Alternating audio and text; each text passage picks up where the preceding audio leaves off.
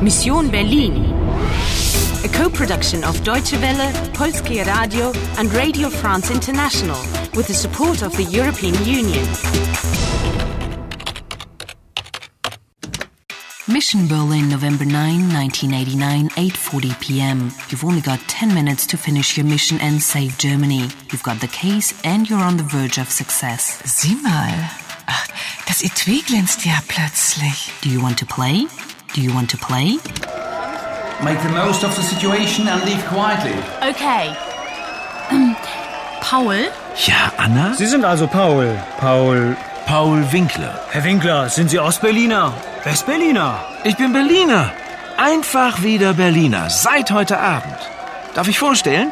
Das ist Anna, meine Freundin Anna. Heidrun, meine Schwester und... Ich bin Robert, der Mann von Heidrun. Oder der Schwager von Paul, also ganz wie Sie wollen. Mensch, habe ich ein Glück, gleich so viele Berliner auf einmal zu treffen. Sie sind doch alle Berliner, oder? Ich bin aus... Da, schau mal, das Feuerwerk. Oh, schön. Komm, Anna. Ja. Und woher sind Sie? Ich bin aus Bonn. Na dann, herzlich willkommen in Berlin. Heidrun, ein Glas Sekt für unseren Gast aus Bonn. Herzlich willkommen in Berlin. Welcome to Berlin.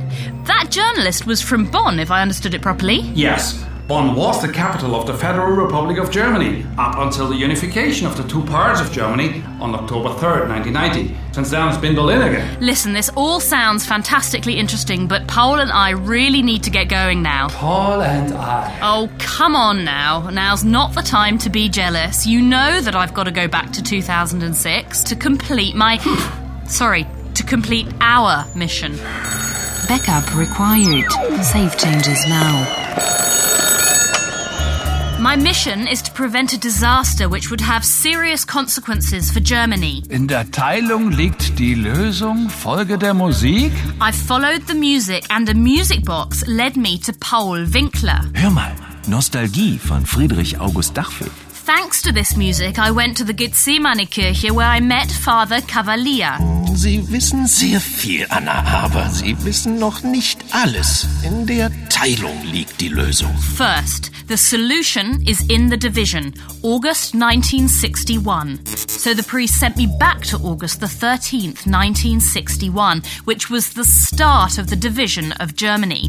It's there where I met younger versions of Paul and Heidrun, and I found a case which the woman in red had hidden in a cellar. Das Etui ist in Sicherheit. Niemand weiß, wo es ist. Außer mir. But the terrorists' aim isn't to prevent the Berlin Wall from being built. Am Abend des 9. November. Erinnern Sie sich? Second, in fact, they're trying to stop the fall of the wall. So I went from 1961 back to 2006, thanks to Paul's love. Die Liebe versetzt Berge. But in 2006, I discovered that the priest had been kidnapped. Pastor Cavalier ist verschwunden. Die Frau in Rot und ihre Bande, sie haben den Pastor entführt. With Paul's help, I left for 1989 to get the case. Ein historischer Augenblick. Die Mauer fällt. Berlin ist endlich wieder eine Stadt. I found Paul and the woman in red was after me. Sucht sie überall. Ich will sie und zwar lebendig. Habt ihr kapiert? Third, the woman in red wanted to get her hands on that case at any price. I found the case where I'd left it in 1961. I opened it. Fourth, the case contained an old rusty key. But what's she going to do with an old rusty key? Fifth, the old key is one of the two keys in the puzzle. The other must be the music. Backup completed. Well done. Quick, Anna, you've got to get back to 2006. We're almost done. Paul? Was ist, Anna? Küss mich, Paul. Anna, ich liebe dich. Und die Liebe? Die Liebe versetzt Berge. Warning, the journey's starting.